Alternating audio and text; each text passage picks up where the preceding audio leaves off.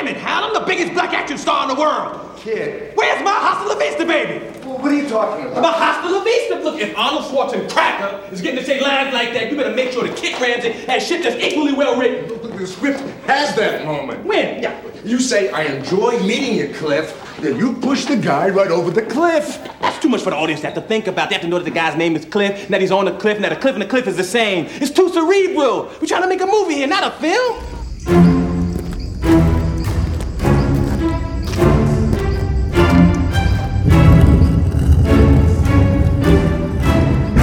It's the Best Forgotten Movies!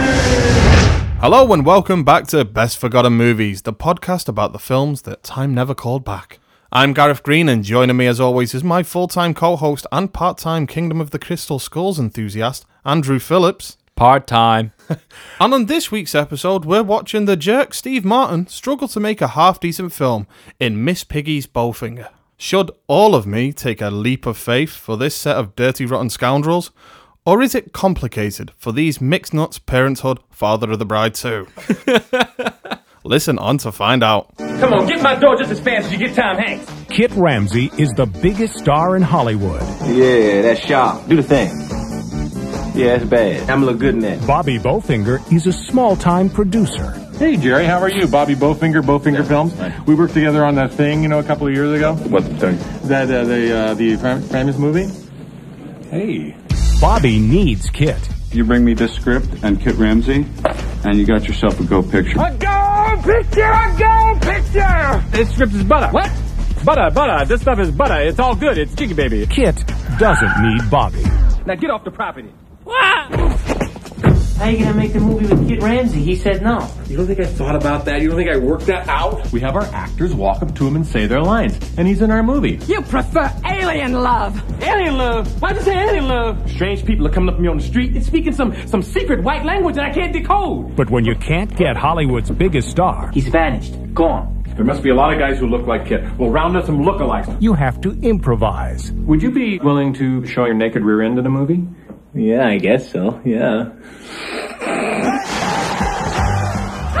Now, the con is on, Tell you what, it's some covert stuff going on. and Kit Ramsey is giving the performance of a lifetime. Hey, open the door! His fear is so real. Go, Freddy! Universal Pictures and Imagine Entertainment present a new film from the producer of The Nutty Professor and the director of In and Out, Steve Martin. You are gonna run from over there to over here. I get it. But doesn't that seem a little dangerous, though? No. Eddie Murphy. Action! Heavenly God!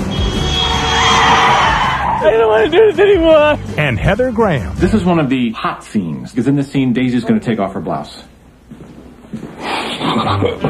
Bowfinger. Action! Awesome. Steve Martin stars as Robert K. Bowfinger, a wannabe movie director struggling to make his magnum opus, a sci-fi B-movie called Chubby Rain. After persuading his band of enthusiastic misfits that the studio has given him the green light, Bowfinger sets about making his film with famous celebrity Kit Ramsey, played by Eddie Murphy, in the lead role. The only problem being, Kit doesn't know he's actually in the film. Somehow, the resulting movie ends up better than anything Martin or Murphy have starred in for over a decade. So, Andy, you actually nominated Bowfinger for this week's episode. Can you tell us a little bit about why? This has been it's probably one of my all-time favourite comedy films. And yeah, I just think it's genius. I had a very strange introduction to this film. I first saw this film in Rutland, Vermont, in the US. That's quite a commute from here. Yeah, it is. And I just saw it with my dad in it's one of those cinemas where they just continuously play films. So we joined it when the credits were rolling. And when I got back to England, I kept banging on about the film to everybody I'd met, saying, "Oh, this is such a great film. This is the other great Heather Graham film from that year." And I was like, "Oh, yeah, she's good in Austin Powers, but she's even better in this. It's such a great film." And when it came out over here, it didn't do anything. It kind of was just a fly-by-night job.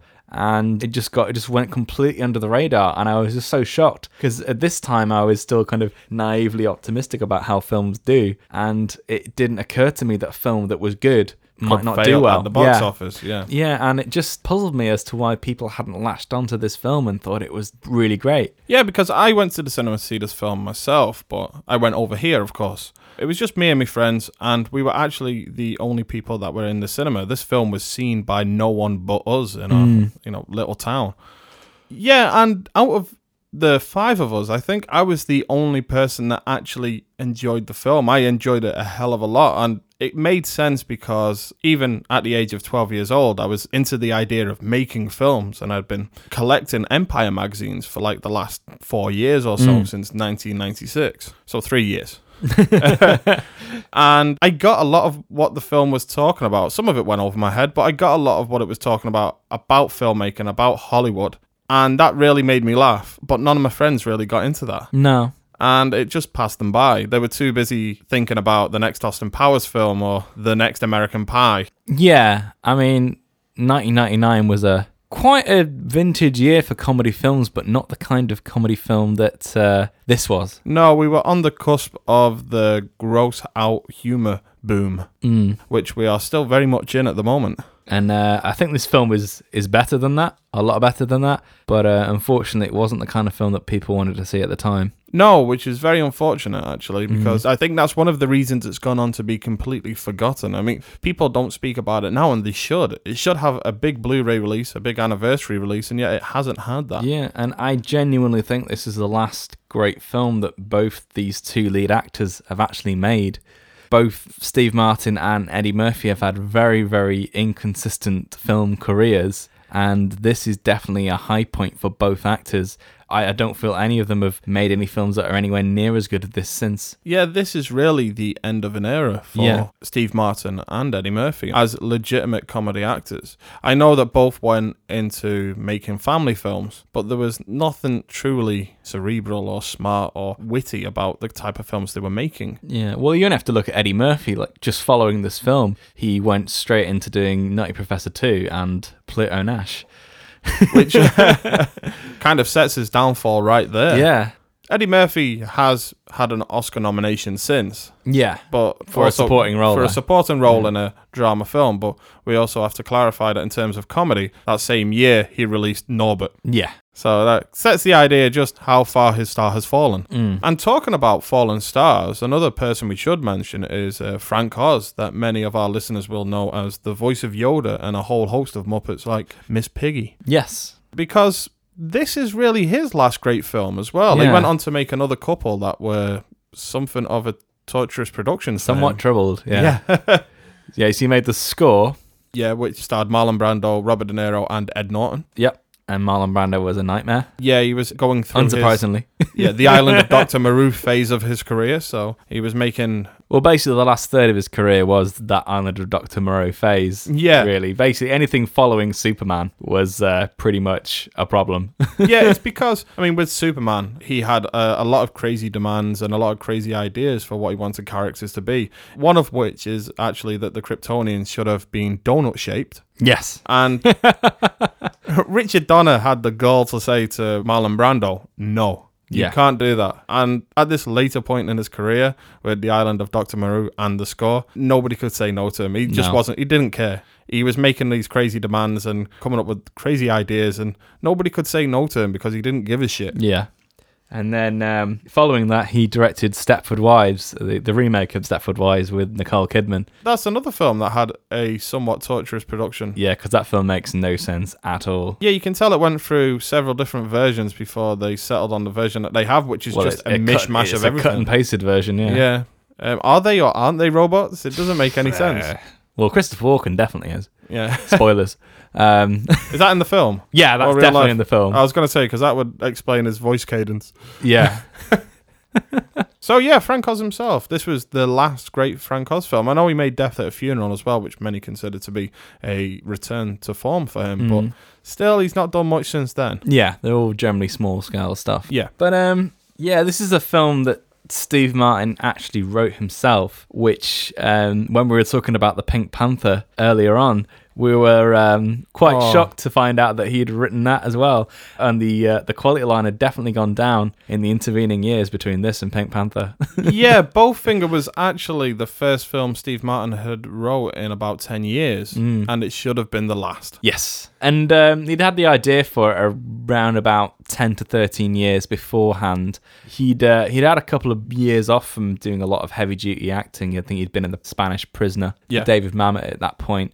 And he just decided to write the script down. Took him about 2 months to write. And he sent it to Frank Oz because he'd worked with him a couple of times before. He'd worked with him on Little Shop of Horrors, Dirty Rotten Scoundrels. One of my favourite films of all time. And House Sitter? Sitter. House Sitter. That other classic. Yeah, with Goldie Hawn. And also they'd worked together previously on The Muppet Show and The Muppet Movie, so they were very much friends at this point. Yeah, they're very familiar with each other. So he thought that he'd be the perfect guy to handle this kind of script. And Frank Oz immediately loved it. And it's one of these things where everybody that got involved loved the script and did it because they loved the script and they wanted to work with Steve Martin. I mean, Eddie Murphy got on board because he predominantly wanted to work with Steve Martin, who he was a big fan of at the time. Yeah. I can't stress enough just how much respect I have for the players involved in this film. I know we're speaking about them as being fallen stars, but I really do respect them both as comedic talents, comedic forces they are. And I can see why they chased the money for the time that they did, making family-friendly films, because that's what audiences wanted from them. But Bowfinger shows that we've missed something for the past 10 years. Maybe comedy changed perhaps a little too much. Definitely. I feel we've missed out on some great Steve Martin and Eddie Murphy films because of things like The Haunted Mansion and and Cheaper by the Dozen and things like that. I feel like they've done a couple of half-decent things in between that, but nothing on the level of this, really, especially in terms of the comedy. Because like I said, Eddie Murphy did Dreamgirls, but that's more of a drama. Yeah. And Steve Martin's doing his banjo stuff now, so Steve Martin's not a euphemism.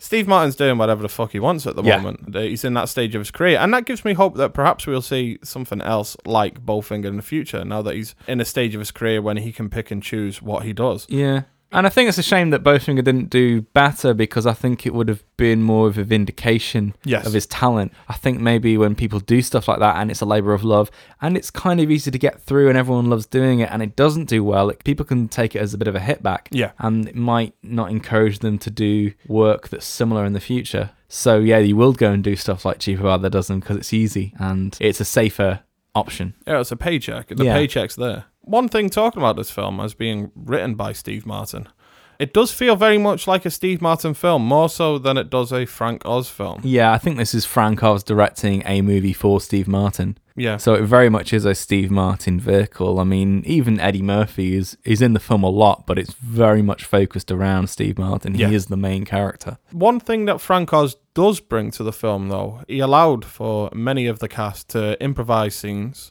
and to spitball ideas, and a great many of them actually come through. Oh yeah, and some of the best moments in the film are improvised. So although it doesn't feel like a Frank Oz film overall, there are Frank Oz elements in there. Definitely, yeah. And like I said, this was a film that didn't have a troubled production. They did have a couple of issues with the studio. There was problems involving the highway sequence where the studio wanted to cut it, and Steve Martin was adamant that he didn't want to cut what he thought was one of the funniest sequences in the film because it involved shutting one of the LA highways for 2 days to do the sequence, but they managed to get it through. As a kid, that was my favourite scene. Yes, it's still one of the highlights of the film. It's hilarious. And they only had 6 weeks to get all of Eddie Murphy's scenes shot because he was in between filming Life and then he was moving on to Nutty Professor 2, so they had to basically get him in the downtime between these two films. And I'd have to say, this is the jewel between two thorns, because both those films are not very good. No. Especially Nutty Professor 2. Life is much better than Nutty Professor 2, but it's still not a patch on Bowfinger. Definitely. The other thing, other than just being friends with Steve Martin, the other thing that made Frank Oz want to do this film is that he had a very personal connection with the themes of this film, because in the 1960s, he and his friend Jim Henson, they'd started off the Muppets, and this was still at the time pre-Sesame Street, before they got really big. Jim Henson wanted to create an experimental film called Timepiece, which is rather interesting. And They literally had to do it on the weekends, and it was one of those films that was never really going to get a big audience, but they made it with love, and literally just everyone mucked in. So a real piece of guerrilla filmmaking. So on that particular level, Frank Oz really wanted to do the film because it really is a love letter to guerrilla filmmaking. Yeah, he's lived through this. Yes. And we will get into how much of a love letter this is to guerrilla filmmaking. It actually holds these characters in more regard than it does the big studio heads. Yes. It offers a biting satire when it comes to Hollywood, but it has nothing but passion and love for this band of misfits that are just trying to make a film. Yeah. Okay, so we've talked a little bit about the talent behind the camera, but what about the film itself? I think it's time for us to really get into Bowfinger. So where to start? Yeah, well, we have what I think is a great opening sequence.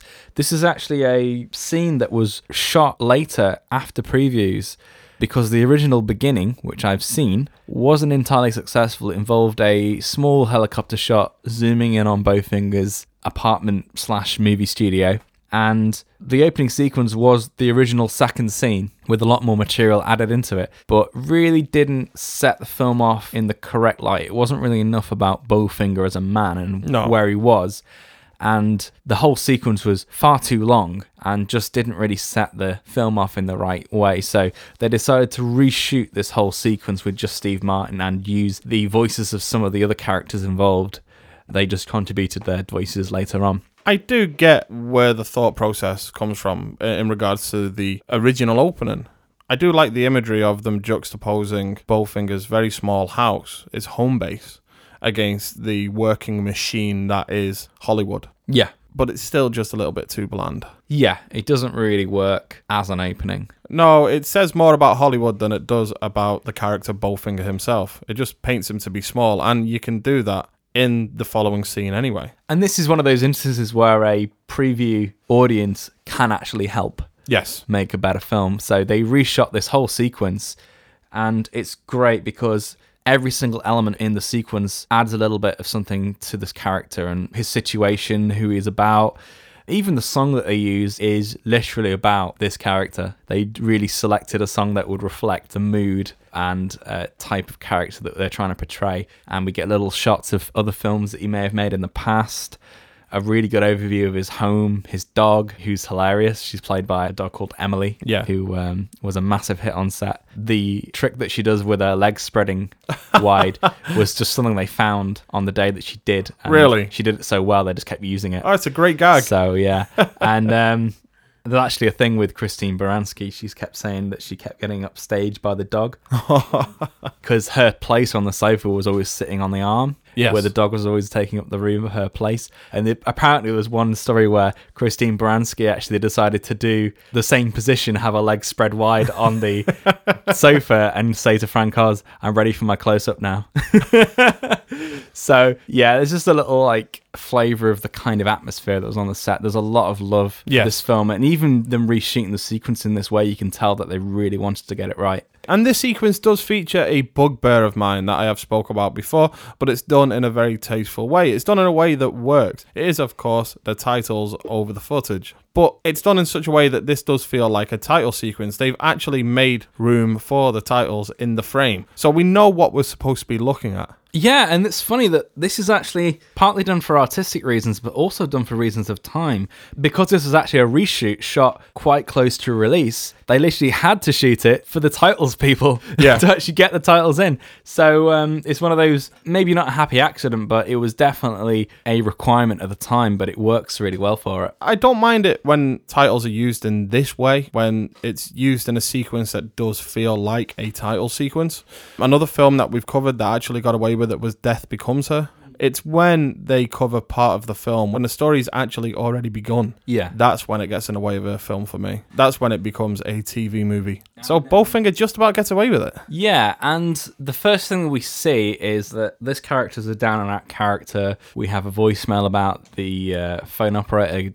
We no longer need access to disconnect your phone. And we get little snippets of all the main characters. So this is the character of Afram, the character of Slater and the character of Carol. So Afram's the writer, who's also accountant and part-time receptionist.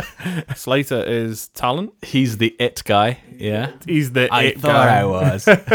And Carol is the out-of-work actress who's the diva. Yes, she's very method as well. Yes. Well, not quite method. What's the word I'm looking for? She's very theatrical. Very involved. Yeah, that's the one I'm looking for. And Bowfinger is reading this new script, and he's just finished reading it, and he's like, oh, great script. And he's on the phone to Afram saying he's written a great script, and he's like, oh, he likes my script. I love the title as well. Chubby Rain. Chubby Rain. Chubby Rain. We get to know that at this point, and we have no idea why. Yeah. And Carol's saying she's got an audition to do Cats. It's a small role, but she's got to take it. And Slater's like, I want you here by 11 o'clock. Oh, man, that's early. So you get a real... Even without seeing some of these characters, little teeny bits, you get just a great snapshot of what all these characters are going to be like before you even meet them. Yeah, and straight from the off, you get the idea that this is probably his last chance because his group is starting to dissolve. Christine Baranski's character, for instance, is, like you say, going to another audition. She's about to leave him behind, and you get the point that it's now or never for Bowfinger. And you kind of get the idea that he's kidding himself that this script is good, just so he can get it made. Yeah, because it's fucking awful. Everything we know about this film is just god-awful. Yeah. It's called Chubby Rain, for a start. He thinks that's a great title. Tell him why. The rain is chubby because the aliens actually come to Earth in raindrops. Yeah, making the raindrops chubby. Which is a real play on Invasion of the Body Snatchers. Yeah, it's a pod people They do film. actually come in the rain and are pod people. Chubby Rain's a mix of Invasion of the Body Snatchers and Close Encounters of the Third Kind. Yes, there's also some 80s trash in there as well. There's some gore in there. Yeah, but there's definitely stuff involving aliens and sex and umbrellas. Yeah. Well, Christine Baranski's character looks like she could fit right into a Brian De Palma film with her knife in the air and screaming bastard down a car park. Definitely a Dress to Kill moment there. Yeah, it really is. I think she'd fit right into a Brian De Palma film. Yeah, I don't know why he's never asked her to be in one. No. Well, yeah. And yeah, there's all sorts of bad things in the film, and the hero of the film is called Keith Kincaid, and he has the tagline, "Gotcha, suckers." Which they treat like a great tagline. It's just that is a moment. Even at this point, he's lying to them. Yes. Straight lying to them by saying that he's got a meeting with Jerry Renfro to discuss this script.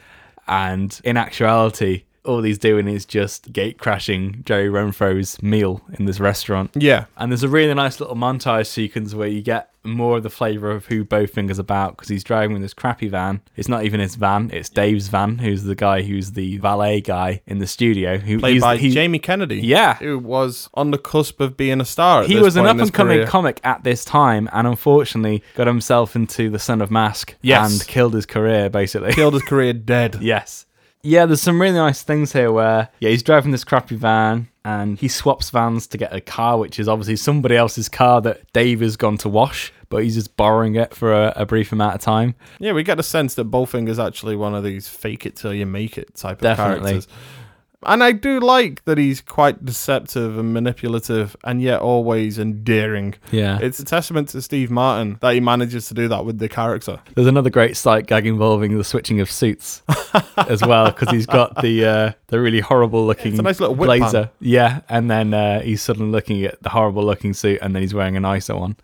So that's great. And there's some really great stuff when he gets to the restaurant as well, where he pulls out the car phone, complete with the wire hanging out of it. And up to this point, he's trying to look like an indie film director, so he's got his little ponytail on the back. This is another thing where he's trying to sort of fake it. And just looking at all the guys that are going into the restaurant, he thinks, I better not have this ponytail. So he just rips it off as it's literally just something stuck on the back of his head to make him look cool. Yeah, there's things like that where you can really get a nice picture of what this character is without having to do much. And we are introduced to Jerry Renfro in the following scene, who's played by Robert Downey Jr. During his interesting phase. Yeah, during his rehab phase, yeah. I'd say. I think this is probably why he's only in the film for about 3 minutes. But yeah, but look how far he's come since Oh, then. yeah.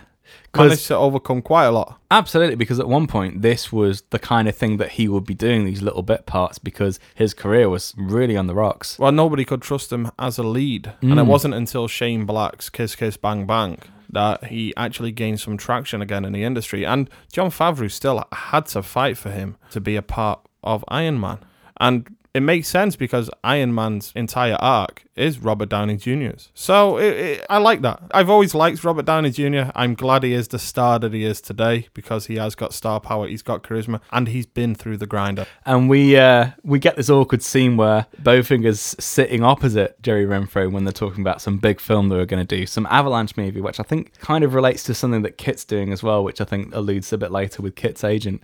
And Steve Martin's awkwardly on the phone talking loudly about how he might not want Kit Ramsey in this film. I mean, this is the time before mobile phones were quite as accessible as they are, and the only phone that Bowfinger's been able to get his hands on is actually a corded phone from the car.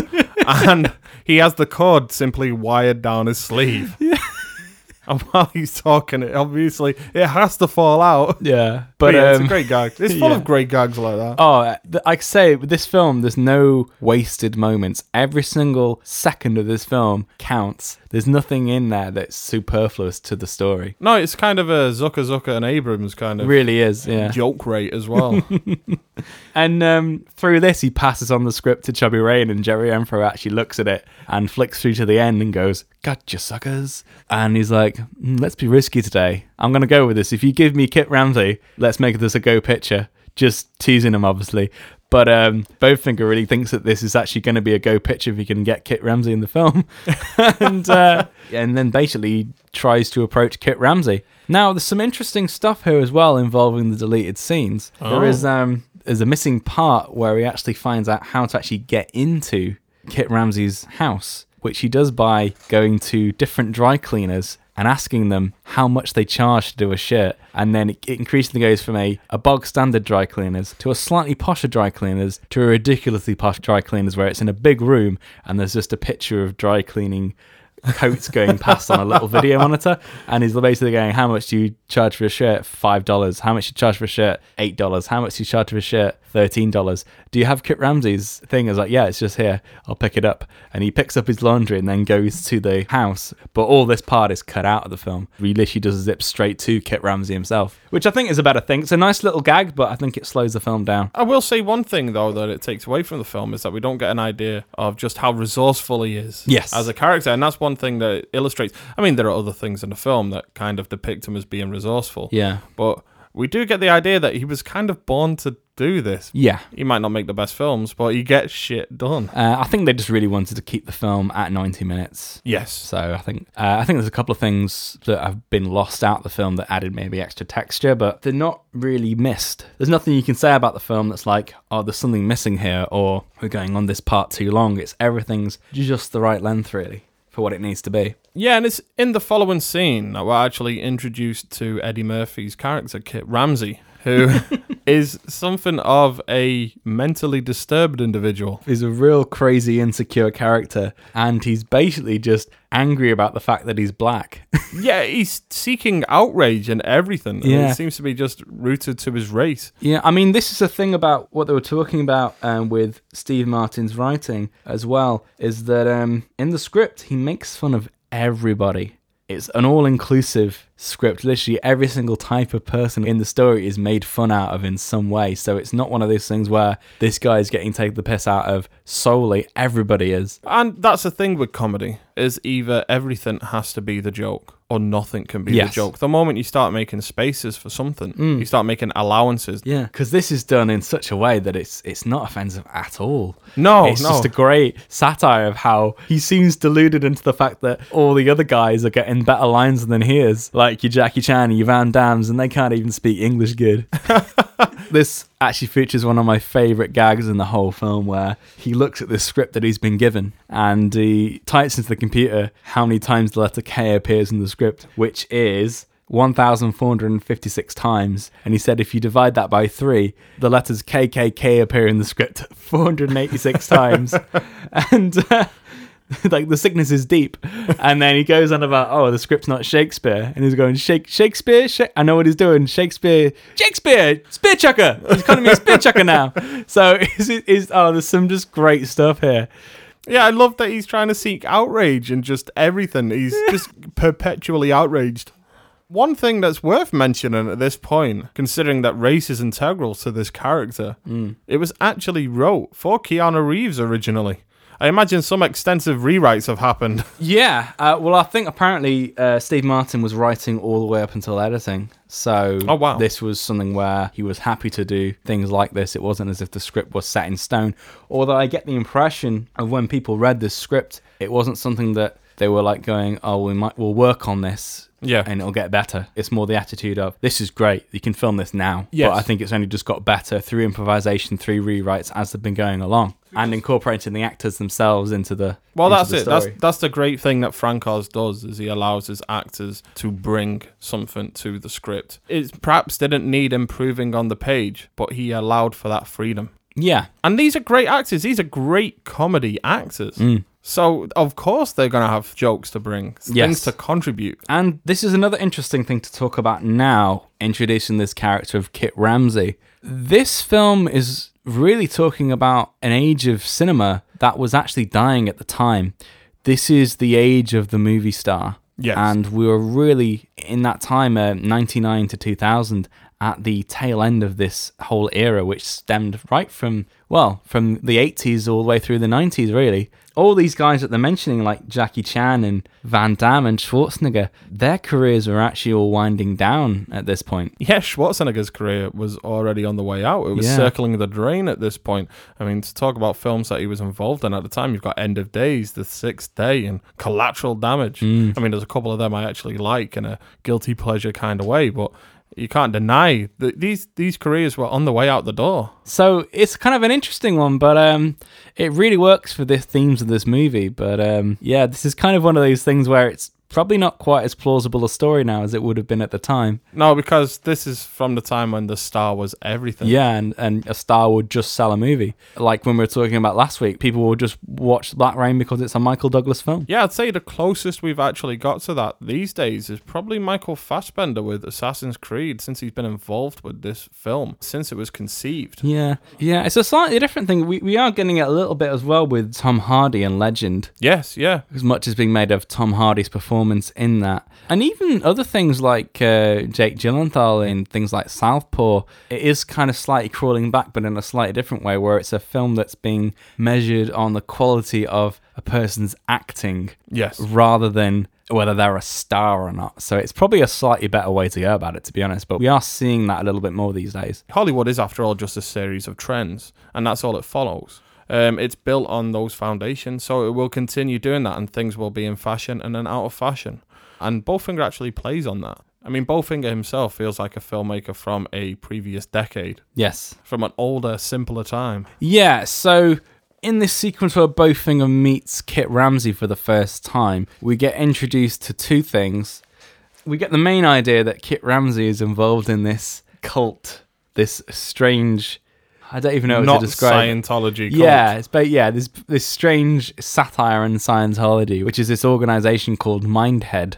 Yep. Which is like a trendy celeb. It's not a religion, really. It's more of like almost like a self-help organization, really. Yeah, it's all about wellness. And although it does have the E-meter idea later on in the like film, the stress tests and things like that. Test, does come into play. But it's I love the fact that even... I'm not sure this is an intention or not, because obviously Scientology is very much of a pyramid scheme, and the little hats that they wear in Mindhead are triangular. So I'm not sure that's a little in reference there. Oh, I bet it is. And they're smart enough to make that joke. Yeah, and this is the first sort of instance we get to it. So he's off for his Mindhead meeting with his guy, Terry Strichter, who is played by Terence Stamp, with a really strange quasi-British American accent. Yeah, and...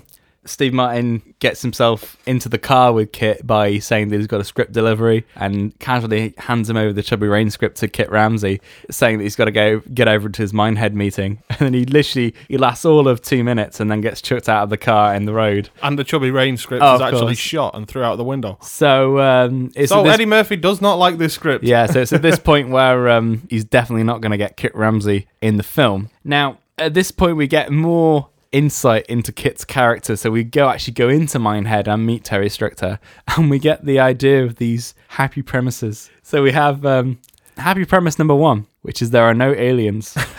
Happy premise number 2. There is no giant foot. Tried to squash me. I love that one. It's so Monty Python-esque. And happy premise number 3. Even though I feel like I might ignite, I probably won't. So he's got to keep it together. Keep it together. KIT. Keep it together. I'm sure he's thought about that, having him called Kit Ramsey. We also get the idea that he's something of a sexual deviant as well. He's not allowed to show Mr. Weenie to the Laker girls. Even though the Laker girls want it, apparently. Oh, man. So, yeah, this is an ongoing theme. And going back to the idea that every single little thing in this film counts, even this little funny gag has massive consequences later on. Yeah, it's a giant payoff. Yes. For such a small penis. So, Bowfinger gets back, and everyone else is waiting for him. They're hanging on his every word, and he milks it for all he can get. I think he almost is trying to work out what he's actually going to do. Yeah, I don't think he doesn't know how he can quite let all these people down. Yeah. So he's just trying to buy himself time. Yeah. And it very much reminded me of that scene from season 2 of Alan Partridge, in which he realizes he's not getting the second series. And he has to tell his staff that they've all been sacked. And Bowfinger does actually remind me of Alan Partridge in that way, in kind of how cowardly he is in this moment. But Bowfinger is a much likable character, despite all his manipulations. I think the reasons for that is that with Alan Partridge, he's doing it cynically because he can't be bothered to do it. Yes. Whereas with Bowfinger, it's like they call it later on in the film, it's a beautiful lie. Yes. So he lies to them because he's made them a promise. So it's a slightly more morally justified reason for lying. Yeah, you can kind of see his way of thinking a lot more clearly in a way that you can appreciate. He's doing it out of love. And it seems as if the only person in on it is Dave, who knows from the start that Kit Ramsey doesn't know he's going to be in it. And Dave is almost his man on the inside, because he's the guy that gets all the bits and bobs for him. He gets the camera, and he's obviously the one that's filming, so he needs to know that this is going to happen as well. So Dave is kind of his right-hand man, his sort of partner in crime as such. He's the one out of the whole lot of them that at the beginning does feel like a genuine equal to Bowfinger. Yeah. And Bowfinger does treat him that way. He's coaxing him to be a successor. Yeah, he's a protege. Yeah, whereas everyone else is very innocent and really believes that all this stuff is actually going on. Despite how ridiculous it all is. Yeah, and I just love the idea that this is a guy that's been really held back on his dream for so many years, and the fact that he saved all this money to make this film. And there's a great little gag on how much films cost to make. So he's saved $1 a week for however many years of his life, and he's managed to raise $2,184. And Dave said, well, films cost millions of dollars to make. And he says that's after gross net profit percentage, 10% of the nut. Cash, every film costs $2,184. I also love that this plays on another joke that is kind of just hidden in the film. But Bowfinger actually jokes earlier about his age being 49 years old, and he has to make a movie before he turns 50. But when you actually count up his dollars from being 10 years old, as it when he started, it actually works out that he's actually 52 years old. And that's only a joke that you can work out when doing the math. That's such a good joke, just that's hidden how much away he's in the thought film. about all this. Again, it's just playing on the idea that people in Hollywood are scared of their ages. Yes, definitely. We got our next big character introduction, who's the character of Daisy, played by Heather Graham. Now, she's an entirely different aspect of this film. She has her own complete journey, which is yet another satire on the ascent of the Hollywood star, doing everything they can to get where they want to be. And I think this is actually has a couple more home truths. The character is actually a thinly veiled satire of Anne Heche, who had been romantically involved with Steve Martin at some point. So there are little things of... Anne Heche comes from Ohio, same as Daisy. And Anne Heche had a involvement with an older man, which is what happens in the film here. And then towards the end of the film, with Anne Heche and her lesbian phase, Heather Graham apparently becomes a lesbian at the end. So there's a real ascent of the star story going on within this other story. Yes. But she's playing every single character in this film, obviously apart from Carol, but pretty much everyone else she's playing to get to where she wants to go. But it's played in a way that isn't mean-spirited. No, it's not. Because there's one thing that I like about this character is that she does have sexual agency, but she is never really ridiculed for it. she actually takes charge of the situation in that way. She has sexual agency and she uses it as a way to get where she wants to be, but she's never referred to as a whore or a slut, and the film never treats her that way for it. And that's quite a great step, in fact. Yeah, absolutely.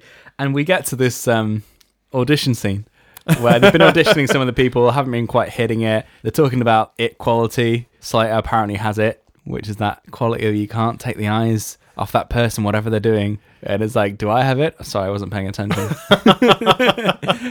And she comes straight off the bus, straight into the casting session. Yeah. And she has to pay $20 to audition. And she almost gets turned away because she can only pay by check, and they're not accepting that. And he goes up to her like, there's the door. But she eventually does the audition, and there's a scene where she has to kiss Slater, and they kiss for a very long time. There's a great follow-up line when they kiss for forever. Yeah. It feels like it goes from being funny to being uncomfortable and back to being funny again. That's how long they kiss. Yeah, I think there's a nice little changing of seat positions, which really makes it funny. And Steve Martin ends it with the line, "Okay, can we do it again? Slater this time without the erection." It just always gets a laugh out of me. See, timing is everything with comedy. It's one of those things I should have had faith when I was watching that scene, because even watching it again last night, I was sitting there thinking, oh, this has stopped being funny. And then the moment I thought that, it started being funny again. That's the thing. I mean, that's the true work of somebody who genuinely knows comic timing. Yeah. Someone else could have edited that scene and edited it in such a way to make it not funny. But this is one of my favourite little sequences now where they have to get a crew for the film. This is one of my favourite jump cuts in film history. In fact, I was saying to my wife before we put the film on that this film does feature my favourite comedic jump cut. And it's when it's speaking about trying to assemble a crew. The best down crew we can get. And then it cuts. I think it's the mariachi music as well that does it. Because they're basically on the border with the van. Yeah, with the van doors wide open. And they're trying to get all these Mexican immigrants to just get in the van. And there's like gunfire. They're being chased by Border Patrol. Yeah. And they're just going, andale, into the car. It's just great. I mean, and the thing, again, this could be something that someone could say is offensive, but the way that the film treats these Mexican characters and their journey throughout this film, they end up coming out on top. Yeah. At the end. So it starts off as being borderline offensive, but it treats these characters well in the end. There can't be anybody left unscathed in comedy. Everybody has to be up for the joke. But one thing that Steve Martin does that sets it apart from other kind of mean-spirited comedy films is that he treats these characters with love. Yes. And even these inconsequential crew members that would have just been extras in another film, they're treated with genuine love. Yeah, and again, they have a massive part to play in the end outcome of the film. It's actually their work that contributes to how the film ends up succeeding. Yeah, exactly. Yeah. Following this, Bowfinger actually sets the rules out to the whole crew in the fact that Kit only gets one take and he doesn't want to see the camera, and he's kind of fooled them almost into thinking that that's just the way that he wants to work. Now, at this point, I think we should also clarify that this is actually based on a true story. As crazy as that sounds, this actually happened. And if you look in the IMDb trivia section for the film and listen to the director's commentary, they actually go into detail as to what actually happened originally. And I have a little bit here. So, according to the IMDb trivia section, Bowfinger is actually based on a real incident in 1927. A Russian filmmaker covertly shot footage of the vacationing Mary Pickford and fashioned an entire film around the footage, creating the illusion that Pickford was actually starring in a Russian film. That is crazy. It actually happened. That's the thing, I can still see someone trying to do this at some point. Well, we kind of did see something like this, maybe not in terms of acting, but in terms of location with Escape from Tomorrow, the Disney set film that came out a couple of years ago. Yes. So what happened with that film was a cast and crew actually just bought tickets to go into Disney World time after time after time and just filmed parts of a film. It was about a father having a nervous breakdown while at Disneyland. And they just over so many weekends went in and shot a film without Disney ever really being let on as to what was actually happening. That is guerrilla filmmaking. That is a film that Bowfinger would be proud of. Yeah. And we get the first instance of how this scheme is going to work, where they film the opening sequence where Daisy brings Keith his briefcase. So literally, Kit is coming out of his house in his chauffeured car. Daisy goes through the gates, and then it basically looks like Daisy is coming out of the house. So Bowfinger at this point is convinced that this is going to work. I mean, there is some artistic license involved here, because the shots that Bowfinger is actually getting are ridiculously bland and flat. Oh, yeah. Like, how on earth are they going to make a film out of this? Oh, there's some definite artistic license later on in the film when they have to, like, there's some really elaborate sequences that they're just shooting from a fixed position. And there's definitely some stuff in the end part of the film which definitely they would not be able to capture on film. No, not whatsoever. When they actually start shooting through security cameras, that's when I was like, Oh, but I just love the fact that they did that. Yeah, and they thought they could get away with it. Yeah. In this other bit, there's one of my other favourite lines as well, where Heather Graham's just shouting Keith, Keith, Keith as she's running down the street after the car, and Kit Ramsey's going to the chauffeur, "Is your name Keith?" And he goes, "No, I'm Jimmy, but thanks for asking." It's just the way it's done. Yeah, Jimmy's never seen her gun in the rest of the film. No. It's just like, no, but thanks for asking. And then we cut to the next scene that they're going to shoot, which is at the Rodeo Grill, where Kit is with his agent again, continuously complaining about not getting these correct scripts. And there's a brilliant improvised line about white actors getting the Oscars for playing retarded people, aka Tom Hanks in Forrest Gump. Also, the only way that a black actor's going to win an Oscar is to play a slave. So he's asking his agent... riffing on Amistad at the time as well. So he's asking his agent to find a script with a retarded slave. Buck the Wonder Slave. And this is all improvised. Yeah, this is completely improvised. And it makes it into the final film. It's great. It's golden stuff. Yeah. And we get our first glimpse of Carol as her character.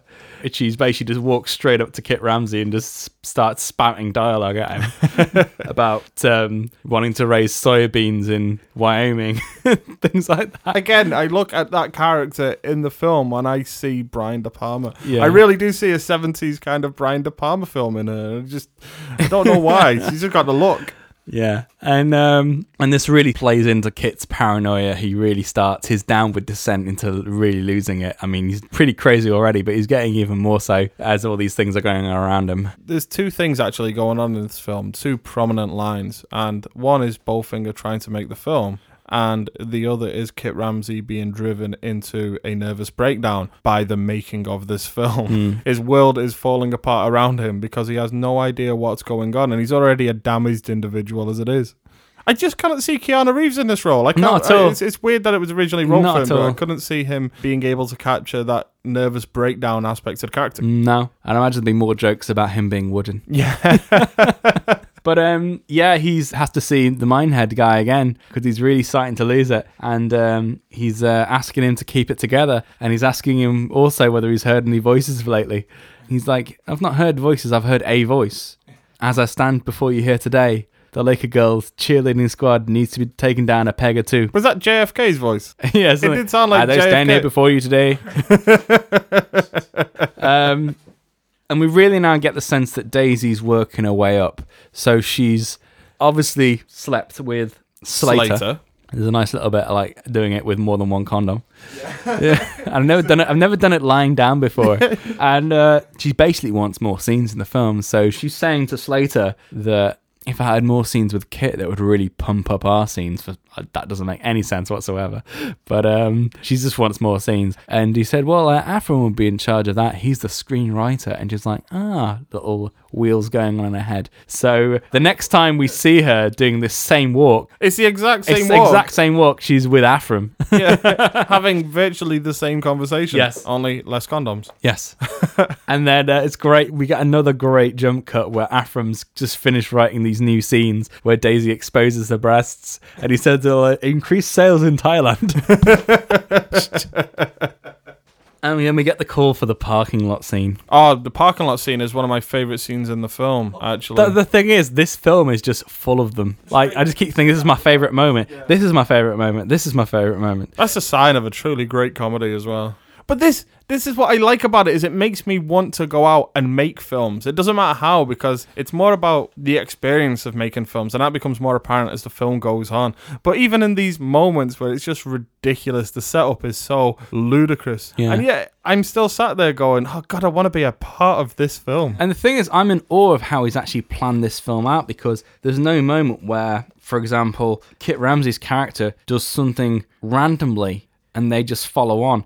everything's interconnected because he's gone to Mindhead because he's losing his mind because of the scene that's just happened. Yeah. And he's coming out of that meeting, and that's where they're catching him again to do the parking lot scene because he's in the Mindhead parking lot. So everything's woven together really well. Like, all the narrative strands are... really Bowfinger's greatest laid plan. Yeah. The thing that really does this scene is Emily the dog in high heels. Oh, it's a great gag. And just the sound gag as well of just the footsteps. And then you get the reveal of who's making the footsteps. And we also get to play on the idea that Kit Ramsey is scared of feet. Yeah. He is scared of being crushed by a giant foot, and here he is being pursued by footsteps. Yeah. And we get...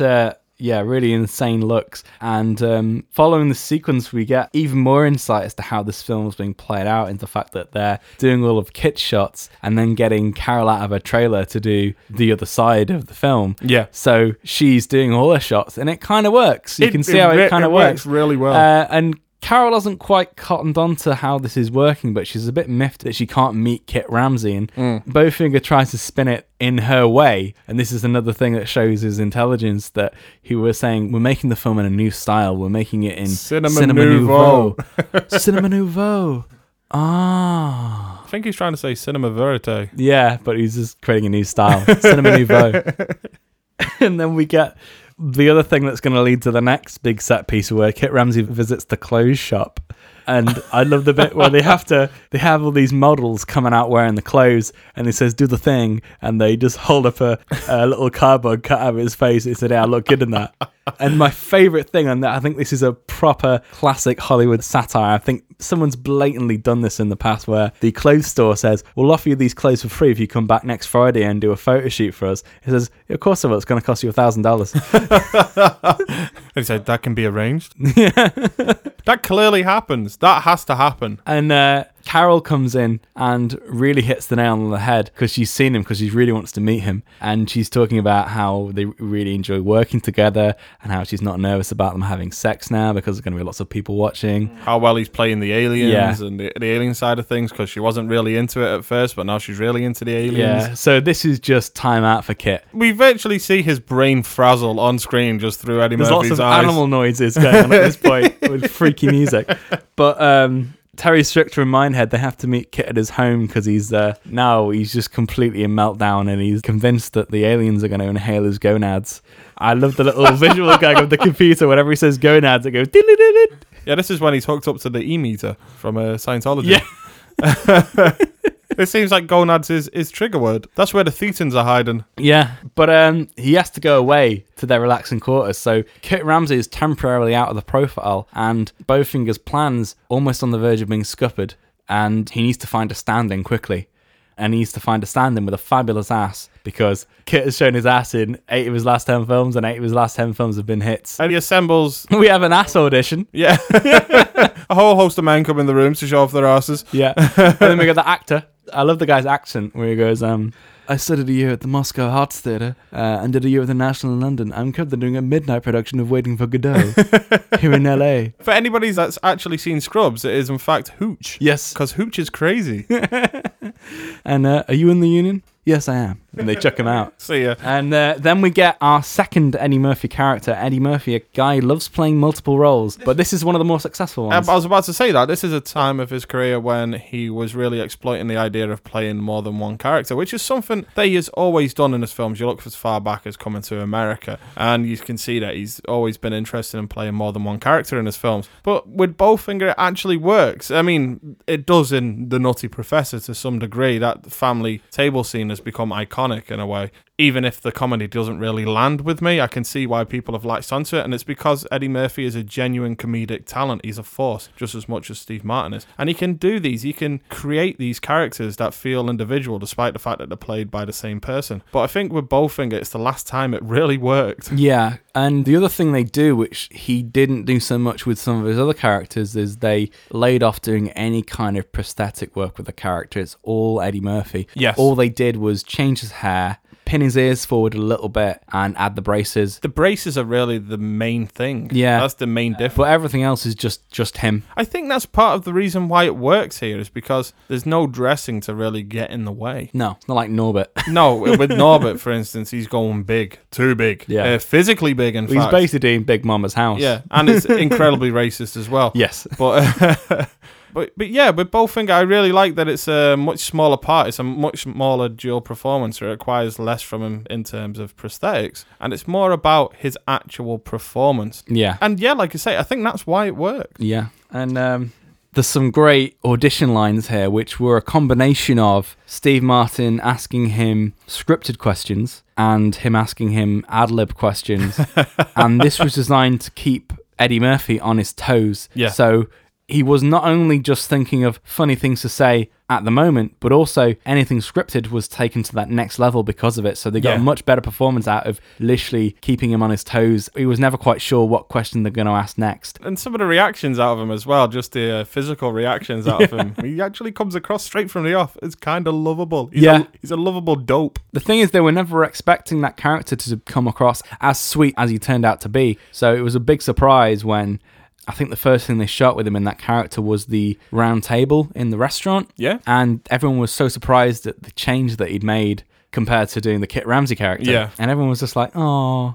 So there's a real about turning the kind of two aspects of each character that he's trying to do. And he's actually very integral to Bowfinger's development as a character as well, because it's not until Jiff actually comes into play that Bowfinger actually begins to learn of just what he's doing for these people, just what drive he's given them, and given their passions a outlet. And for Jiff in particular, he's just happy to be amongst these passionate individuals. Yeah. And he's just happy to be counted as one of them. And that really changes Bowfinger as the film goes on. He's just happy to do errands. It would be a major boost for him. Yeah. I love this character. He's, like I say, he's just so lovable. Yeah. And the first thing he's got to do is run across the freeway. Which is so cruel, because we immediately establish him as a kind of lovable dope, and the next scene he's just being punished. This is probably the meanest that the film gets. Yes. And that's why it works. Yeah. It's probably the meanest that Bowfinger gets as well. And he's just tasked with running across the freeway in full flight. He's convinced Jiff that all these drivers are stunt drivers, and he's lulled him into a false sense of security. Yeah, basically what follows is a very uninterrupted shot of him trying to cross this freeway. Yeah. And it's a combination of real cars and digital cars. And for the time, it looks great, actually. It does. I remember being in the cinema and thinking, how the fuck did they do that? And it's only now I watch it back. Yeah, you can see there's an artificiality about the cars on the screen, but it does look convincing. Yeah, and again, the scene has another great punchline where he asks him to do it again. Which is, again, so cruel. Yeah. And despite this, Jiff still wants to hang about with these characters. It's just unbelievable. Yeah. And then we get the next step in Daisy's ascent, where she learns from Afram that in order to get the new scenes in, it's up to Bowfinger. So she's on to her next step, which is Bowfinger himself. She asks him to talk about the new scenes tonight. And he's like, oh. So we get this whole little set piece where he's watering down the wine and tying his dog's legs up with the elastic band and things like that. We get some cheap wine and a TV dinner. And again, all of it's played on later on in the film as well. As the scene progresses, there are comments made about how you can drink as much of this wine as you want, but you don't get drunk. Yeah. It's it all pays off. One of the things I think this film does well with the jokes is that even the setups, they are funny in and of themselves. And even if they didn't have the payoff, they would still be a laugh. That's how jokes should work in all films, and yet they don't. Everything else plays in because he's running out of money at this point as well. He's used up most of his $2,184. She's getting what she wants, which is to get the step of the ladder, and he's playing off her as well. So they're getting to the point where they're kissing, and they're going to make love. And she's blackmailing him into letting her do the scenes if she makes love to him. And then when she's getting changed, he steals her credit card. So that's where it sort of makes fun out of everybody, where literally every single character's getting one over on each other. At this point, they're still kind of in it for themselves as well, especially with Daisy as a character. She definitely is. And as a character, again, she's another one that grows to be... Well, they all in some way grow to be equals to Bowfinger. Yes. Yeah. And I think that's the point of the film as well. Yeah. But then you get another lovely jump cut where he was saying, I'll never play mind games with your head. And I'll say, I'll never abuse your trust. And it cuts to the camera shot with the old guy going, thank you, Daisy, because having just used her credit card to pay for all this stuff. So there's just some really good comedic editing. Cuts. Yeah. And then we get the actual topless scene itself, which again is improvised. Yeah. Eddie Murphy improvises the line, you're gonna be a star. You're gonna be a star. He's so innocent. That's what I like about it. It's such a contrast to Kit Ramsey. Well, it's the artistic portion of the film. But Kit, at this point, they're still missing Kit, but obviously Carol knows where he's going to be. He's going to be at this photo shoot that he's doing for that clothes store. This is how everything connects together again. So they rush across outside the clothes store to actually capture Kit as he leaves the store, or as he enters the store. Yes. And Dave manages to steal Jerry Renfro's 53 Buick. Yes. So that's Slater's car in the film. And we get a nice little jibe on Hollywood executives at this point as well. I almost feel like Jerry Renfro's character is almost like the precursor to your sort of Ari Gold out of Entourage in terms of who got the kids, she did, you know, things like that in terms of the divorce. There is that element to it, yeah. There is, yeah. And we get a very young John Cho in this scene as the Hoover guy. Is that his actual credit? I don't know his credit. He's basically like a waiter guy who's working in this bar. Ah, right, yeah. Who's hoovering the floor at the time. They just literally sneak in. And set up the camera in his window. And I just love how Bowfinger can dupe everybody into his vision. Even a cop car pulls up at this point and asks whether he's got a permit. And he manages to persuade him into being in the film later on. That's the thing I like about Bowfinger is that being a director is legitimately duping people into believing your vision, even when you don't know what the fuck you're doing. And you hear many stories from directors that are just winging it as they go, but are still communicating this vision of utter clarity that it gives the illusion that they're in control. And that's what Bowfinger has. Yeah. And Kit thinks he's fully recuperated, and he's talking to his assistant, Freddy, saying, you know, there's no aliens, it's all good. And then immediately Freddy gets nabbed by an alien dressed as an alien. He's confronted by Slater. He's asking where the plutonium is, and he's saying that plutonium is mine and it's registered to be used for religious purposes. And it's like, would he need plutonium for religious purposes? Yeah. And Slater's like, you've got plutonium? Yeah. I think the thing with all these sequences that they decide to shoot, every single one ramps up from the last one. Every single one's a little bit more elaborate than the last one. Yeah. So in terms of the pacing, it's just ramping up constantly all through the whole film. And every time we finish one scene, you're asking yourself, Jesus, what have we got next? Yeah. Basically, he's running away. You've got Carol confronting him. I thought they were going to come shoot you today. He was like, shoot me today. He's running by the side of the bus. He's seeing the Laker girls on the side of the bus. He's running into the bar. And there's a wonderful moment where Bowfinger ingeniously just decides to shoot the two crew members. And he's saying, Lyle, you love this man, but you can't tell him. You may have won an Emmy last year, but can't you see the moment he's embroidering for you? So there's just some great moments here where everything's so frenetic, but everything's just so well thought out. Yeah. And in the aftermath dinner, Jiff actually reveals that he is Kit Ramsey's brother. And this changes quite a lot of things, especially in terms of Bowfinger and how he treats people. And it really shows how much Jiff, again, values being amongst all these people. And I think that's where the film really avoids being a cynical exercise. It does have a lot of heart in that sense. Yeah, it does make the point that filmmaking, at least on this level, is a family affair. Yes. That the people that you work with essentially become family members for the entire time you shoot. And you hear this a lot even at studio level with certain filmmakers, that they make films with the same family. I like that Bowfinger plays on that, even on this small level. And this is Daisy's next ladder up. And the next scene, Jiff is just going, he's just bragging about, you never guess who I had intercourse in the van with. She came with the worksman. She's the most inventive girl. And the next interjection is brilliant as well. We're both fingers going to Daisy. That's it. We're over. We're finished. And she's like, why? You had sex with Jiff. So? I never thought about it that way. Could kind of see you tonight. Yeah, 8 Yeah, that's fine. I thought that this was the point that the film was going to make a moral point out of what Daisy's doing as a character. Yeah. But actually, it doesn't. It decides not to. And I think that's definitely a big plus in the film's favour. That, like I say, it never treats her any less because of what she's doing.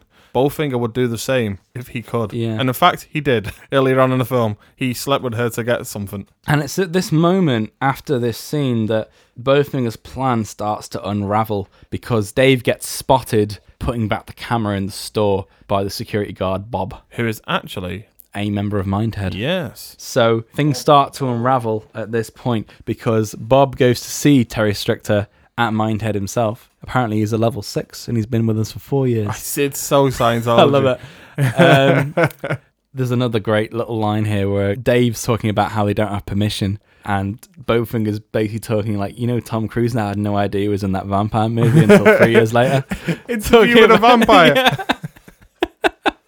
I just love that. It's a great line. And we pretty much get into our final big set piece now, which is the final Gotcha Suckers sequence. Yes. Which leads all the way up to Griffith Park Observatory. And we also learn now that Daisy really does know exactly what's going on. Yes. And she's just playing along with it now because she just wants to get up that ladder. Yeah, because she believes in this film as well. Yeah. She believes in Bowfinger's film that it will get made come hell or high water. Yeah. And we get the camera crane fitted out as a Frosty Freeze van.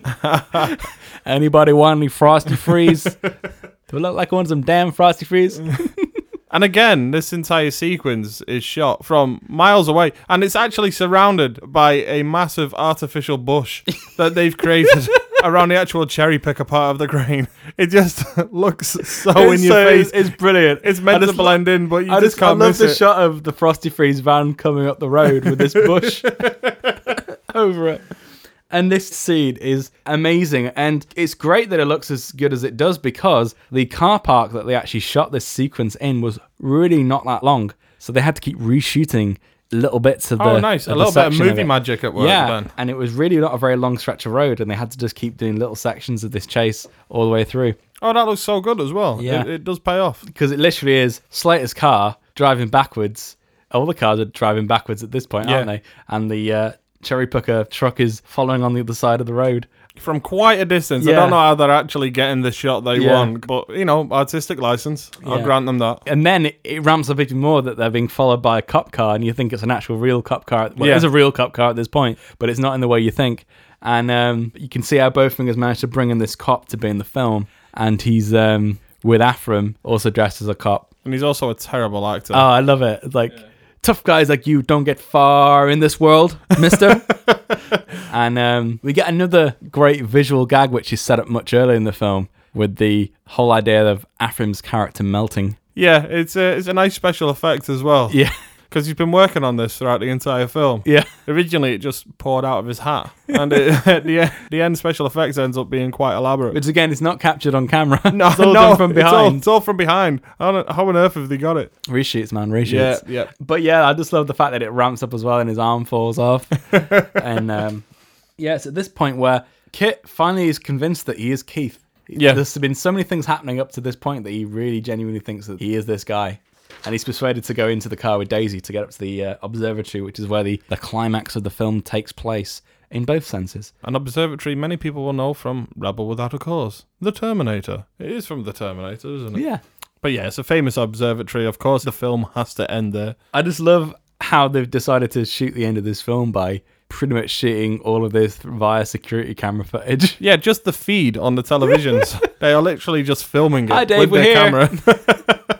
God only knows what the actual footage would look like. Yeah, there's some great little one-off things here where they rush through the planetarium and Daisy's going, they're all aliens worshipping their false gods.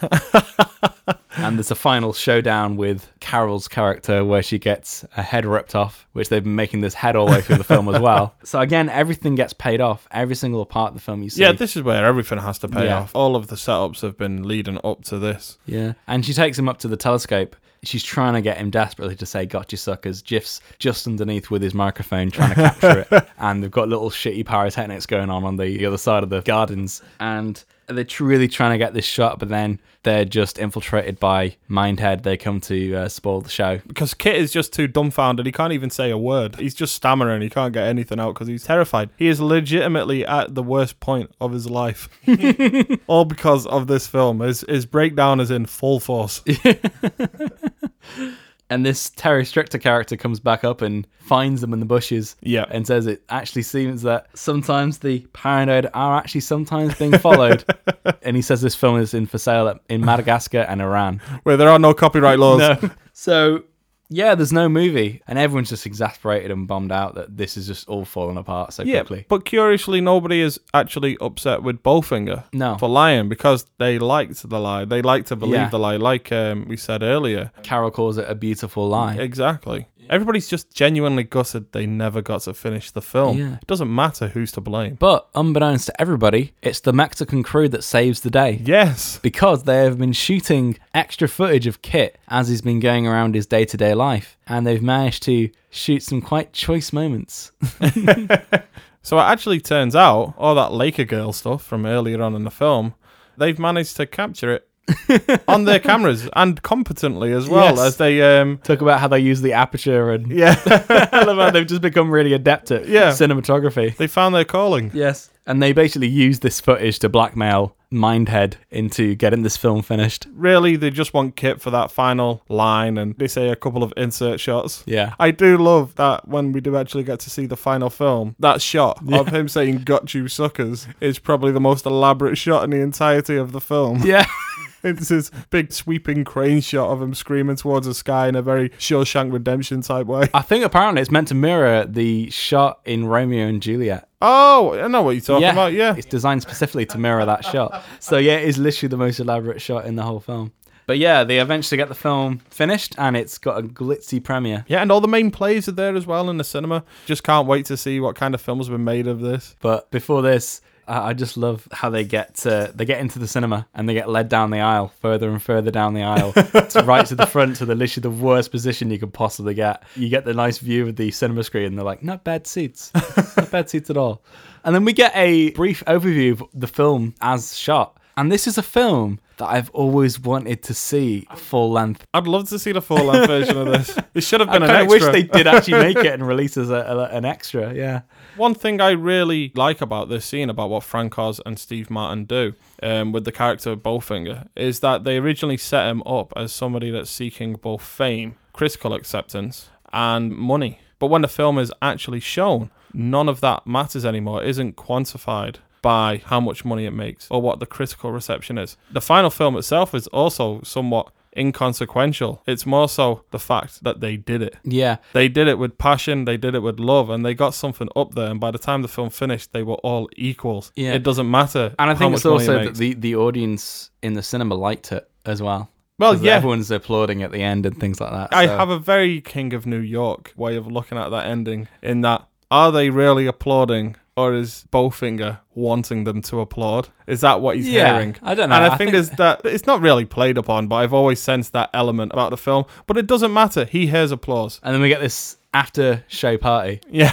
Which is brilliant, because you can see everyone's all moved on. Or moved along. Yeah, this is the Aunt Hesh thing coming back again, where Daisy comes in and this is Farrah. She's the most powerful lesbian in Hollywood. Things like that. And then you get the Mexican crew where they're all in demand now, and he's like, oh, hello, Coppola, I can speak to her now. And we get the FedEx truck, which is the one thing that Bowfinger has been dreaming of right since the start of the film. It's been his unattainable fantasy. Yeah, and it stops. And I love how they build it up with the real big Hollywood music about this unsuspecting FedEx delivery guy bringing him this FedEx. Just this one letter. Yeah, and it's an offer to direct a movie in Taiwan starring Kit Ramsey's brother.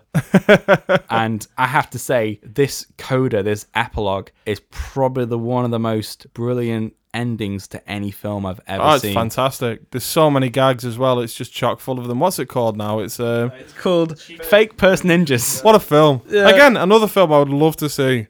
And yeah, it's just basically got Jiff coming in. It's all like a sweatshop style factory where they're making these purses. Jiff comes in with his guns, which he doesn't use. And there's all manner of elaborate stunt sequences where no contact is made whatsoever.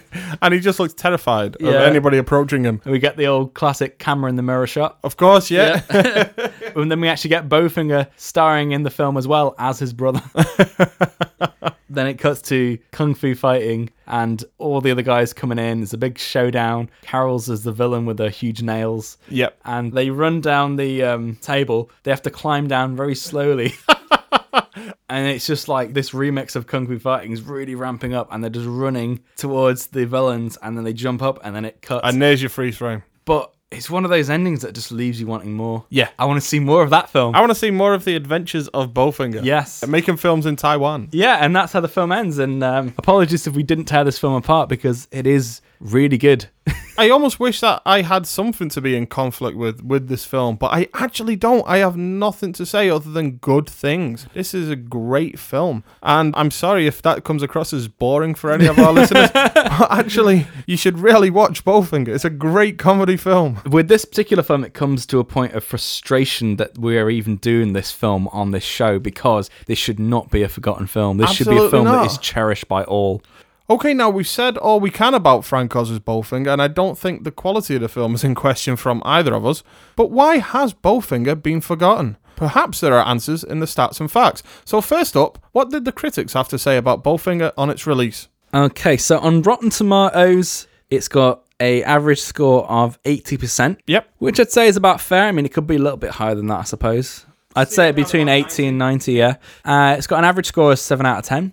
Again, could be a little bit higher, I think. Yeah, it could be a little bit higher, but we've covered films that have got much less. Yeah. But it doesn't bring us any closer as to why this film hasn't been forgotten. So no, because even the critics agree that it should be a bigger success than it actually is. We've got Roger Ebert. He gave it 3.5 out of 4. He's saying that Bowfinger is one of these comedies where everything works, which it does, where the premise is not just a hook, but the starting point for a story that keeps developing and revealing new surprises. Like a lot of Steve Martin's other writing, it is also gentle and good-natured. He isn't a savage ironist or a vulgarian, and when he makes us laugh, it's usually about things that are really funny. Shell-shocked in this year of gross and grosser comedies, we can turn to Bowfinger with merciful relief. So that does allude to the fact that a lot of the other comedies coming out this year were stylistically completely different to this kind of film. Yeah, like Dumb and Dumber came out a couple of years before. You got something about Mary round the corner as well. So you've got that slapstick gross out Farrelly Brothers comedy that's on the rise. Again, I love There's Something About Mary. I think both of those films are absolutely great, but this is definitely in contrast to them. I think this is the case of wrong place, wrong time. Yeah, I think... Because just the climate of films that were coming out it just wasn't in line with those. I think you're right. I think if even it came out a couple of years beforehand, that would have given it just enough breathing space to really make an impact. Yeah.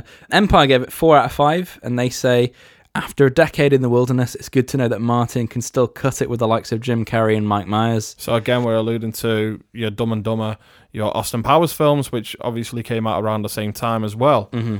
So both of these reviews raise a common theme that perhaps provides a hint why Bowfinger didn't quite land. See, 1999 was the year of Austin Powers, Big Daddy, American Pie, even Juice Bigelow Male Gigolo came out. And perhaps Bowfinger just didn't have the cruder, gross-out yucks that the main crowd was asking for. But that's not to say that it was a box office failure. As the money tells us, it was something of a modest success. So with a budget of $55 million, Bowfinger opened to $18 million for the second place in August 1999. It opened against The Sixth Sense, which was first, and The Blair Witch Project, which was in its 5th week and was third. And those were 2 massive films of that year as well. Giant films. I think The Sixth Sense was in the top 3 for the year overall. Yeah. And I do want to use this as an example of great counter-programming, because Bowfinger did open to number 2. It did make quite a bit of money, and it opened in a horror season and did well because it offered something different. Yeah. Every now and again this happens. You get this massive film coming out and everybody's expecting the weekend to be dominated by sci-fi, but you get a little comedy film or a little horror film that just makes enough money to really get by. And that's because people want something else. Yeah. There is an audience that are always looking for something else. Yeah. So its domestic gross overall was $66 million, which is respectable. It was just over Juice Bigelow, Mel Gigolo, which perhaps paints it as an underperformance. It should have made more. Yeah. And its worldwide gross was 98 million, which was a 41st for the year 1999. So it was a success. It was a modest success. It came close to making its money back before being released on a home video. But it's still not enough. No. It's not enough in my opinion anyway. And I think in Britain it just completely passed everyone by. I just remember it coming out, seeing the billboard for it, and that was about it. I didn't recall anyone talking about it at the time. I do wonder if studios thought it was simply too Hollywood-based for international audiences to really understand what was going on, that it was so concerned with LA life that nobody over here in little old Britain would understand quite what it is to live in LA. But I think the main problem here as well, and this even goes back to me when I first saw the film, I wasn't even that keen on going to watch the film with my dad because the poster doesn't tell you anything about the film itself. All it's relying on is the star power of these two actors, Steve Martin and Eddie Murphy. And even the tagline is all wrong. The tagline of this film is "The con is on," which sets it up as being some kind of Ocean's 11 type comedy. And all you've got is this goofy picture of Steve Martin and Eddie Murphy, and it just looks a bit crap. I get why using them on the poster as their main selling point makes sense. For 1999, they were still big stars.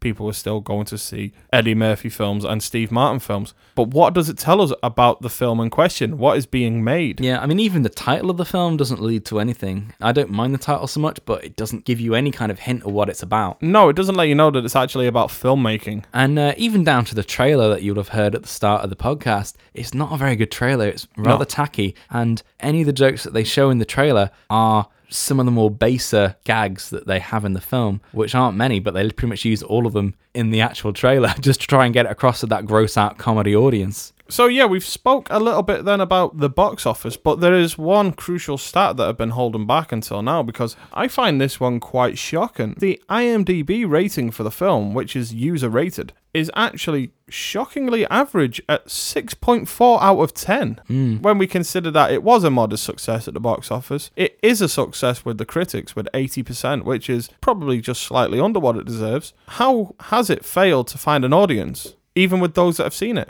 I think it's a combination of people who are not that enamored with what those two actors have done since, and maybe even just before. Like we said before, they've done a couple of decent films since, but the level of bad films far outweighs the good films that they've done. Yeah, the ratio is completely out of whack. These guys' reputations have really taken a nosedive since this film was made. Yeah, I do think that's definitely an element as to why. And I think the other thing, which we were probably talking about before we started this podcast, is that maybe it is a film that we would connect with because we're interested in film and we like the process of filmmaking, but maybe the general through line of the film doesn't appeal to everyone. Yeah, perhaps it's just a little bit too niche. It makes sense as to why it's a big success with critics because they're privy to the ways that Hollywood works and what filmmaking is all about. They understand that this is a love letter to guerrilla filmmaking. Not everybody's going to see the film on that level. Yeah. And perhaps it's just not landed in that way. We understand because we are fans of film. We understand the workings of cinema. And so many of our listeners will do as well. So perhaps that's why it lands with us so much easier than it does general audiences. And then you do also have that gross out comedy element. Now, I do think it was a film that was just slightly out of time. Yeah. So I think we've answered the question as to why this film has been forgotten, and wrongly so in our opinions. Yeah. And all that is left for me to ask is really just a formality at this point. Is Bowfinger one of the best forgotten films, or simply best forgotten? This is definitely best forgotten. No, not really. Dun, dun, dun.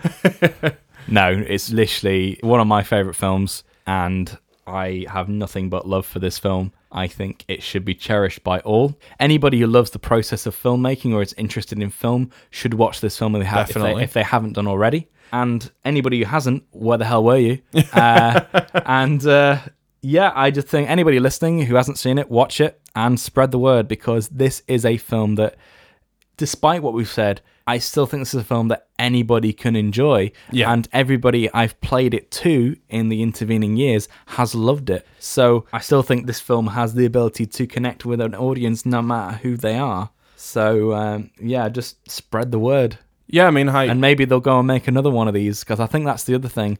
The reason Steve Martin and even Eddie Murphy haven't made such good films and have gone for more the safe option is that maybe because the reception for this kind of film was so lukewarm that it kind of discouraged them from going down this route again, and we haven't really seen anything from Steve Martin that's been of this level since. Do you need any more motivation than that to really go seek out the film? Because it could mean that we see Steve Martin and Eddie Murphy make this type of film again. I obviously echo the same sentiments. I think this is a fantastic film. It's one of my favourite comedies, and it's one of my favourite films about filmmaking and about Hollywood as well. I love its message about guerrilla filmmaking, about that it's uniting and it's a home for misfits. We all feel that. We all feel that we're a misfit at times, and there's a home for us in filmmaking. There are friends for us to make in filmmaking, and the process, if you are passionate enough, will bond you with other people for life. I love that message about the film, and I love this film. There is no way that it isn't going to be regarded as one of the best forgotten films. Yeah. And that's all we have time for on today's episode of Best Forgotten Movies. Be sure to like, share and subscribe. You can also find us on Facebook and Twitter at B4 Movies. So please do get in touch with your suggestions for possible episodes. You have no excuse. Join us next week when Andy and I will be watching a film from one of the best. From the genius mind that brought us Always, Hook and The Terminal, comes Steven Spielberg's 1941, the movie that nearly destroyed the career of a cinematic god. But for now, it's bye from me and ciao from Andy. Auf Wiedersehen. Thanks for listening. People in the place, yeah, we're having fun. Oh yeah, I'm gonna be a big star.